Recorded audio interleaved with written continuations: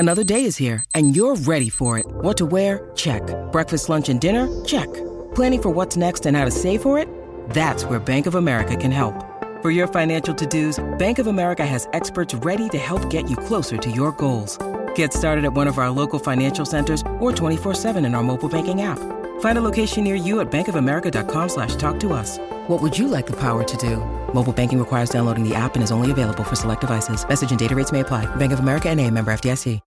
Hello, welcome to episode 24 of the Hockey News on the Dub podcast, brought to you by BetMGM. I'm Carol Schramm, here with Adam Kurzenblatt, and this week we have a special guest as Director of Scouting for Puck Preps. Joel Henderson joins us to talk about the upcoming WHL Bantam Draft.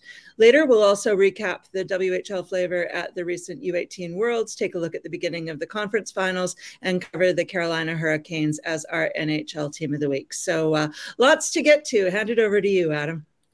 Yeah, so to kick things off, this year's WHL prospect draft is just over a week away as we record on Tuesday. It's scheduled for Thursday, May 11th, with plenty of talented 2008-born players available for selection. The WHL will also conduct their U.S. priority draft one day earlier on Wednesday, May 10th. To talk more about prospects and the draft is Joel Henderson. He's the Director of Scouting for Puck Preps, and he's also in charge of ranking in Western Canada when it comes to this draft. On top of working for Puck Prep, he also does work for FC Hockey, where he watches WHL players in preparation for the NHL draft. So plenty of scouting at both the Bantam level and the NHL level. So yeah, thank you for coming on and joining us today, Joel. No problem. Happy to be here. Yeah, we really appreciate it. Before we start digging into some of the players' names that we'll be hearing at the draft next week, can you give us a sense of what that process is like for scouting these 14 and 15-year-olds as they're still sort of growing into their bodies? For sure. I think it starts with like the summer camps kind of beforehand. There's a lot of kids that sometimes the best kids at these levels, they've already kind of made their way up to playing U15. And so a lot of the top names at this list, they would have already been playing in the league higher the year before. With some exceptions, some guys make some big jumps and stuff. But for the generalist, like a lot of these players, you can see them against some of the competition in the years before. So you kind of start to make your list. You kind of start to round them out. And then as the year goes on, you start to compare like who's rising, who's moving through. And then the best parts is, at the end of the year, you get some really good competition between the provinces. So you start to see the top teams against each other. There's a couple of times, maybe 3-4 really big tournaments where you start to see the provinces intermingle. So you'll see, some tournaments where you've got some of the top Saskatchewan teams with the top Albertan teams with a few from the BC EHL. And so you can start to kind of compare them as you see them head to head.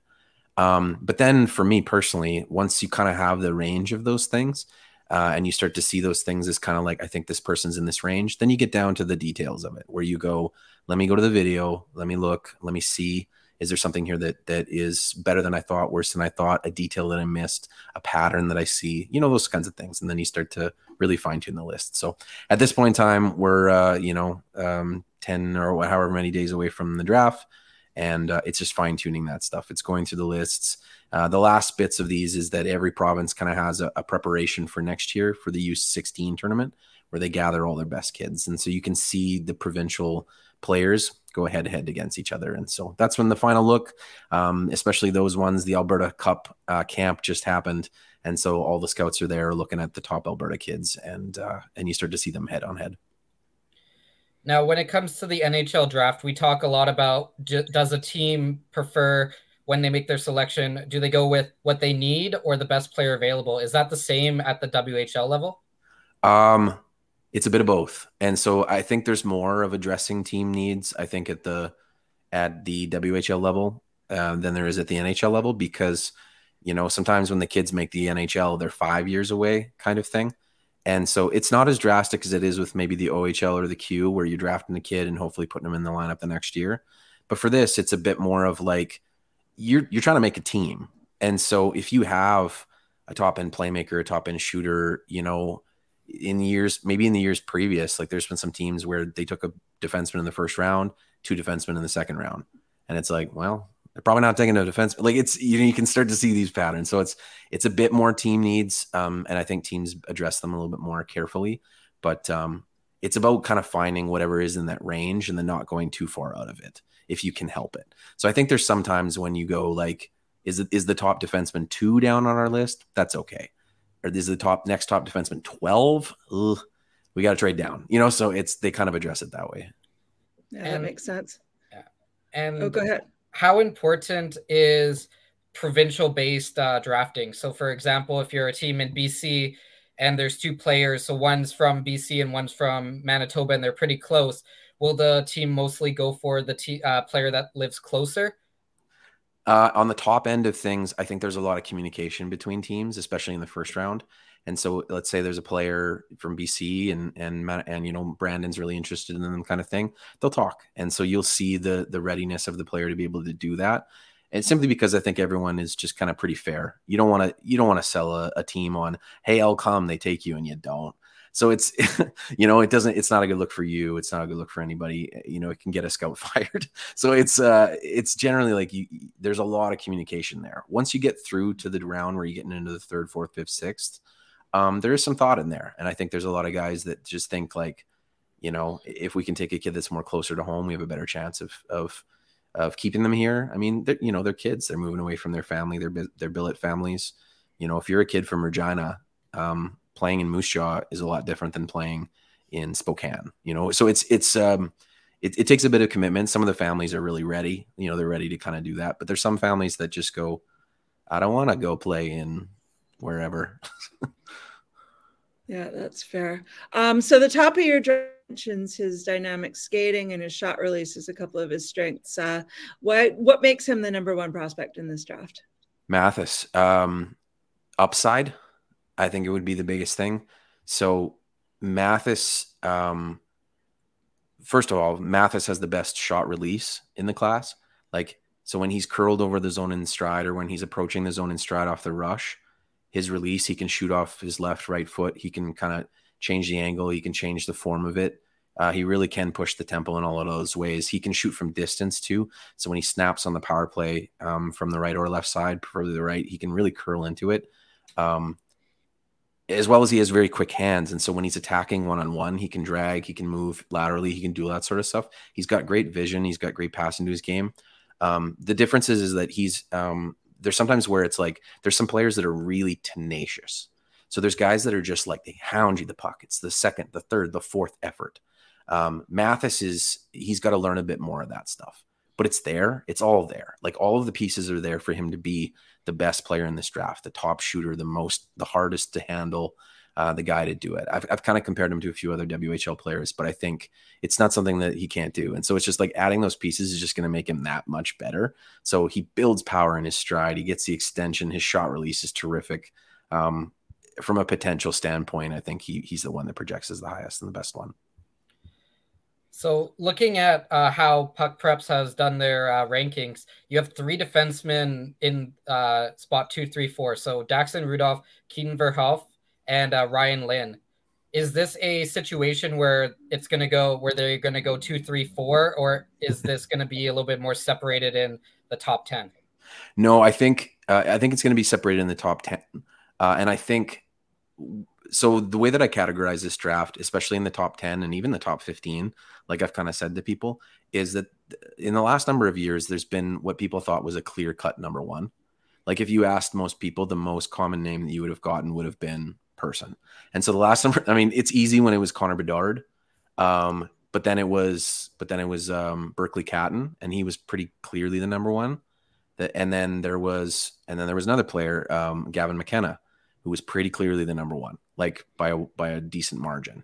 And so this year there isn't. And so it's particular with the defensemen, in particular with the forwards, even in the top 15 too. There'll be guys that I think I have on, 15 on my list that some people might think is the best in the draft. And it's the same for the defensemen. I think whoever you ask likes a little bit of a different flavor to it, but I think all 3 of them are very good. All 3 of them are top 10 at the very least. And so I think it'll come down to it.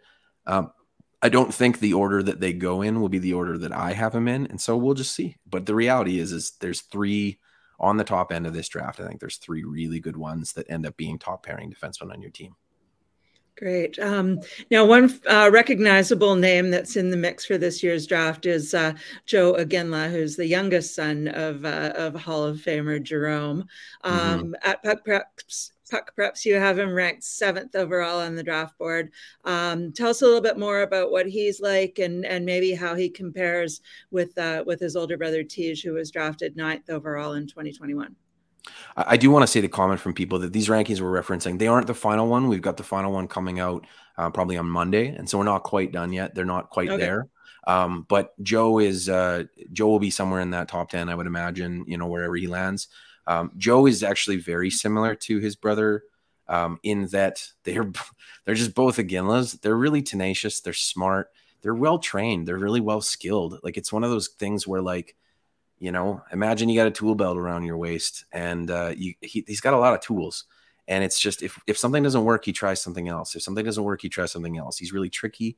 He can toe drag one-on-one around guys. He's got a really good shot. So he gets himself into shooting areas and he really releases it. The biggest part about him and his brother is that they were kind of a little bit late bloomers as far as the physicality of it all. Like, he's still, I'm not sure what his measurements are, but he's still, I think, 5'8", 140, something in that range. I don't know. But he's going to mature and it's going to come. And then as he does, it's going to open up more of his game. And so I think with Tej, you saw that, I think, through the year, even last year, I think as he went on, he got better and better. And it's kind of the same with Joe, where you kind of watch him in every game. You go, there's a little bit more, there's a little bit more, a little bit more. He's adding a little bit more. So he's a well-rounded player. I think Joe, if we're comparing though, I think Joe is the better shooter and Tej is a better playmaker.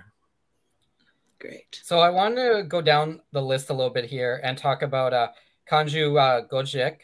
So you have him ranked 30th, but on Puck Preps, you have a percentage of 75% chance that he may go to the NCAA. So will this affect his draft stock, knowing that there's a good chance he may never play in the WHL? And a player that I think of from a couple of years ago is Joshua Niedermeyer with the Vancouver Giants, who they drafted him in the 2nd round, and then he goes off to the BCHL to go off to the NCAA. Yeah. I think the philosophy of most WHL teams is that you never want to, it's always a risk assessment, right? And so it's how much, how sure are you that they're going to come? And so generally I think teams want close to 100% assurance if they're taking you in the 1st round. To draft a player and them not come is tough.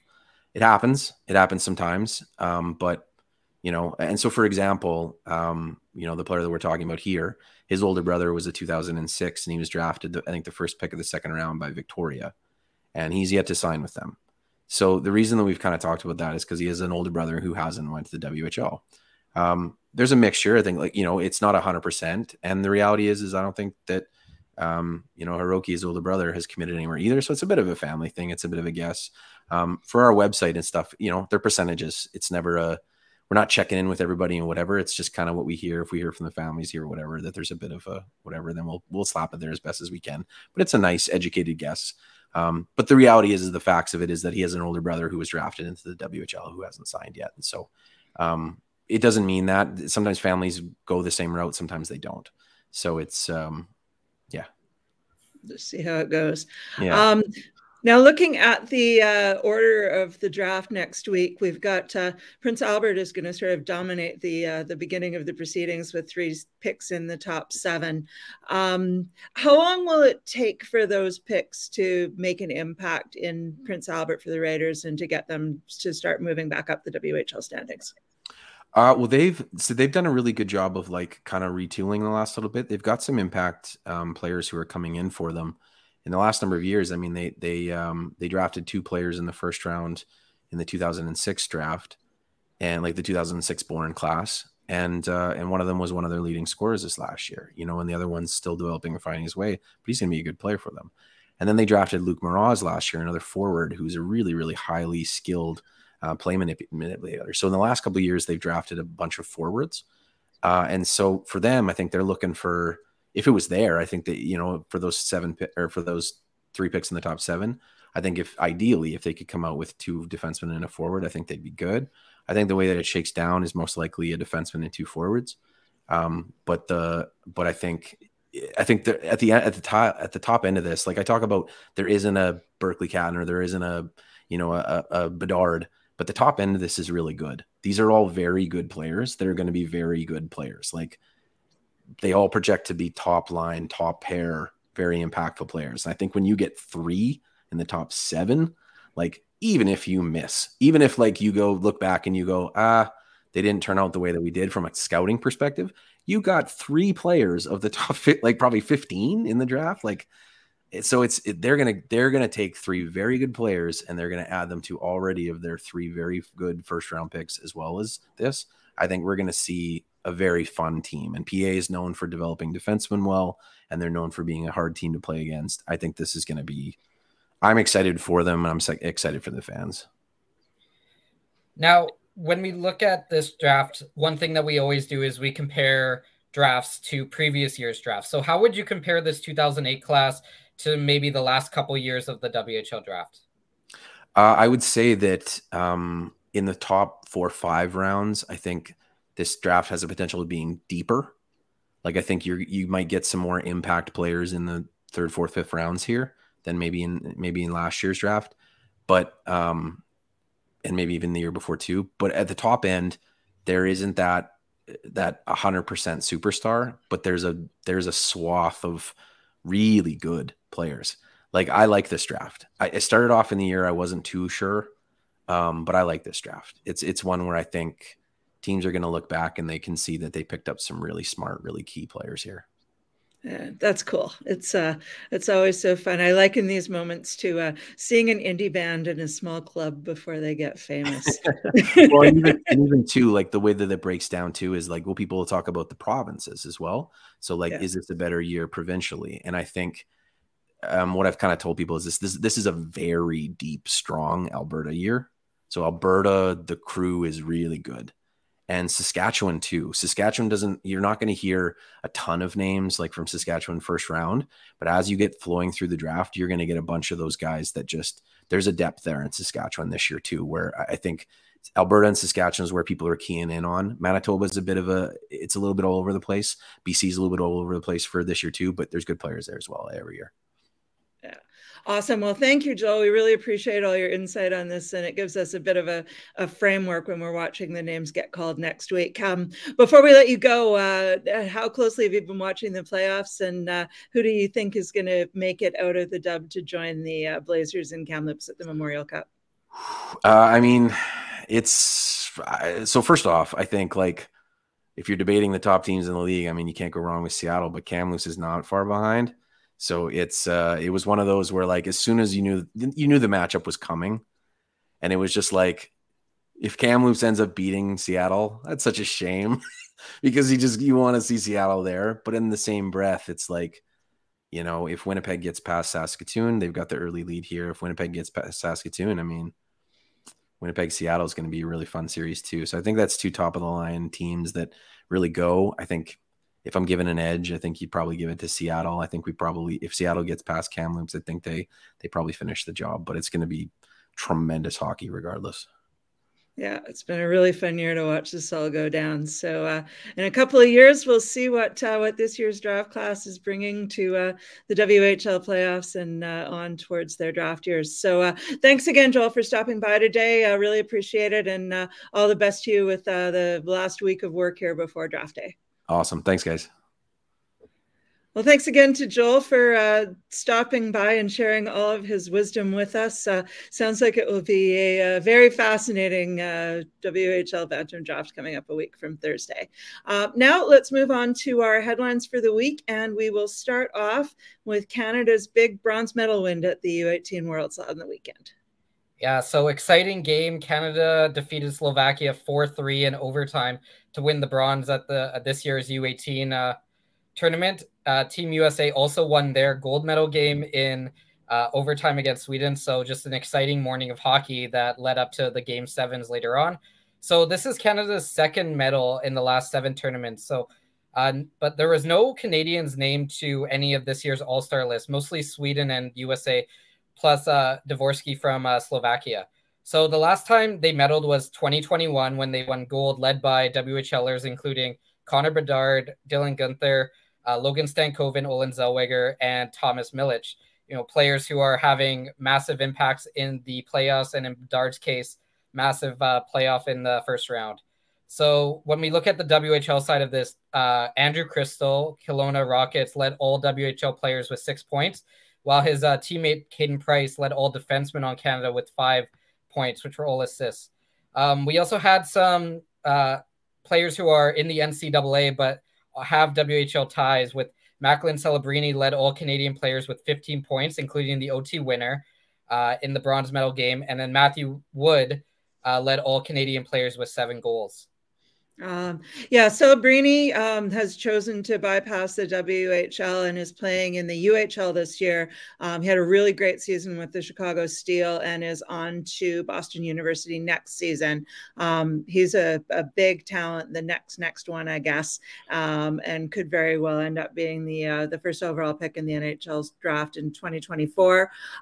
Matthew Wood is draft eligible this year, and he also had a huge season for the University of Connecticut as a 17-year-old. There's not that many 17-year-olds in the NCAA, so there's not a lot of comparable stats for him, but he showed really well. And he's already a big kid too at 6'3", so he was able to hold his own in those NCAA games where he's playing against guys who could be as old as 24 and 25 in some cases. So really, really solid tournament for Matthew Wood, and that's part of the reason I think why we've seen him jump up in the rankings for this year's draft from number 8 to number 4. Not a big deal, but I had a chance to speak to Connor Bedard on the weekend for an upcoming magazine feature, and it was on Sunday just after the bronze medal game was held. So we chatted a little bit about some of these players, including Celebrini and Wood, and he played with both of them growing up, and of course with Crystal and Dragicevic as well.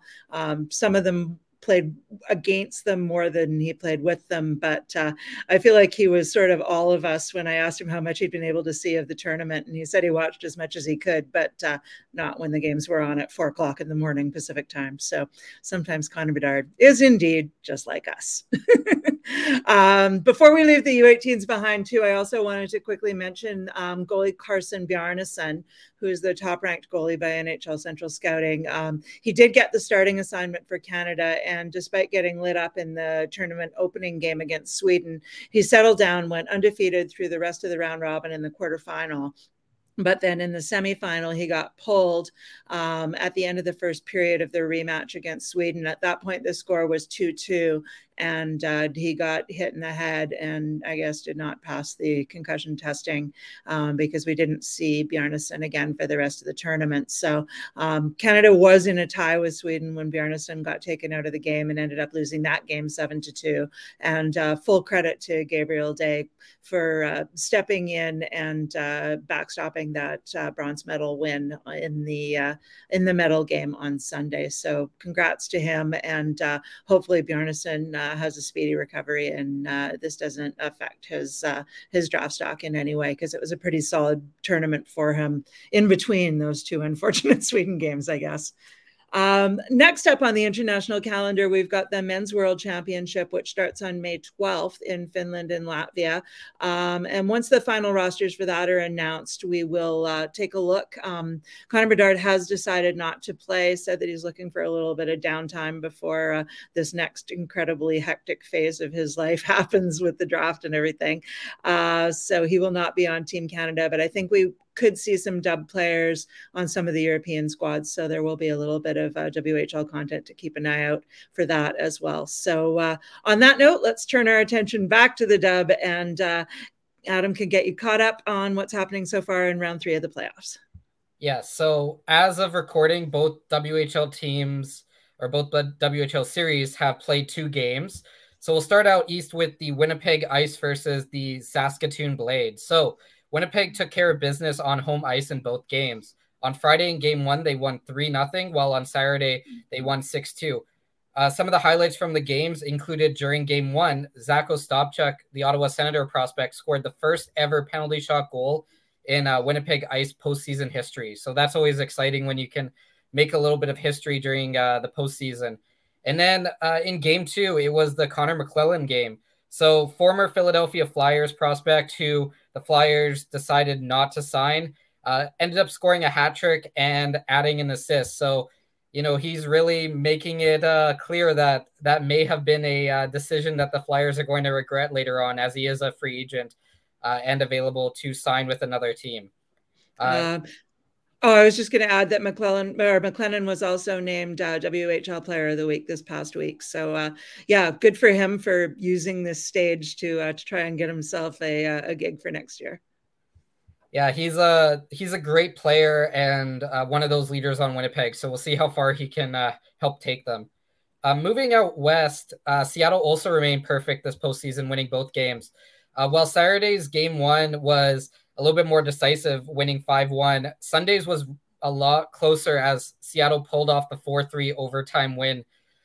Looking at the highlights from these two games, in game 1, it was Jared Davison who led the way for Seattle, scoring 2 goals, including the series opener, while he also added an assist.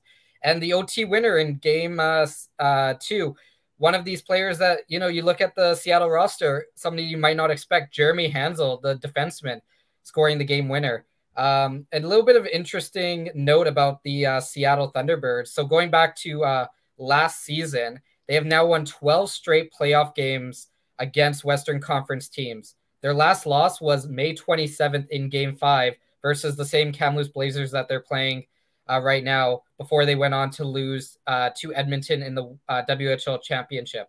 There's also an interesting little tie between the Kamloops Blazers and Seattle Thunderbird series when you look at the NHL level, because Tom Gillardy owns both the Dallas Stars and the Kamloops Blazers. And as we know from the game 7 of the Seattle Kraken Colorado series, Seattle won that series. So Tom Gillardy is having to face Seattle twice, as both of his teams, the Dallas Stars and the Kamloops Blazers, are facing off against the Seattle Kraken and the Seattle Thunderbirds.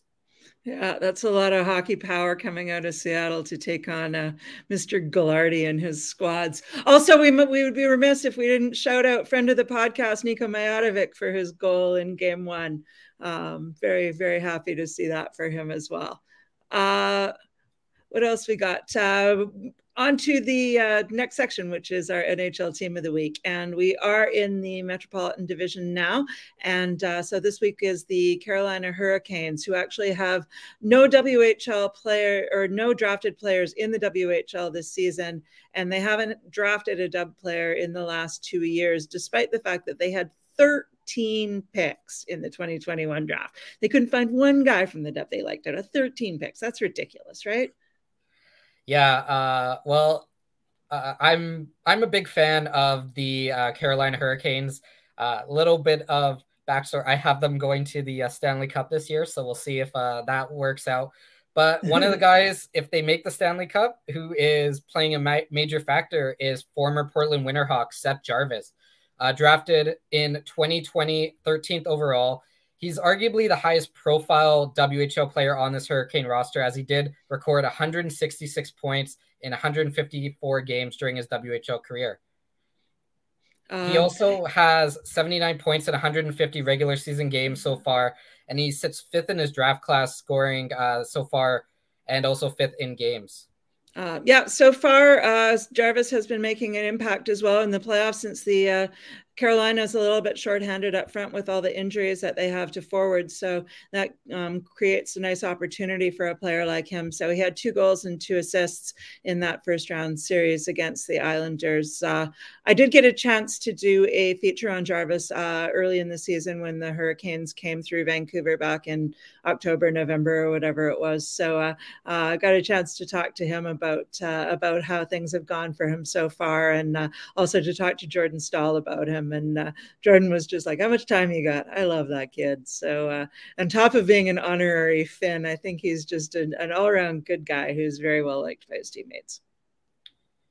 Yeah, you got to love Seth Jarvis, one of these hardworking players that really is reaping the benefits of his hard work. So moving on, we have a little bit of an older player compared to Jarvis, and that is 2012 second-round pick and former Vancouver Giants forward Jordan Martinook, who plays this really gritty bottom six style and is very important to that whole Carolina Hurricanes team. A little bit of a fun fact, he was one of the creators of this storm surge celebration that we see and that we have been seeing over the last couple of years in Carolina, that included being knocked out by Evander Holyfield during one of the celebrations. So a very cool experience, because how many people can say that they, even though it was faked, had an opportunity to be knocked out by a former champion. And then, yeah.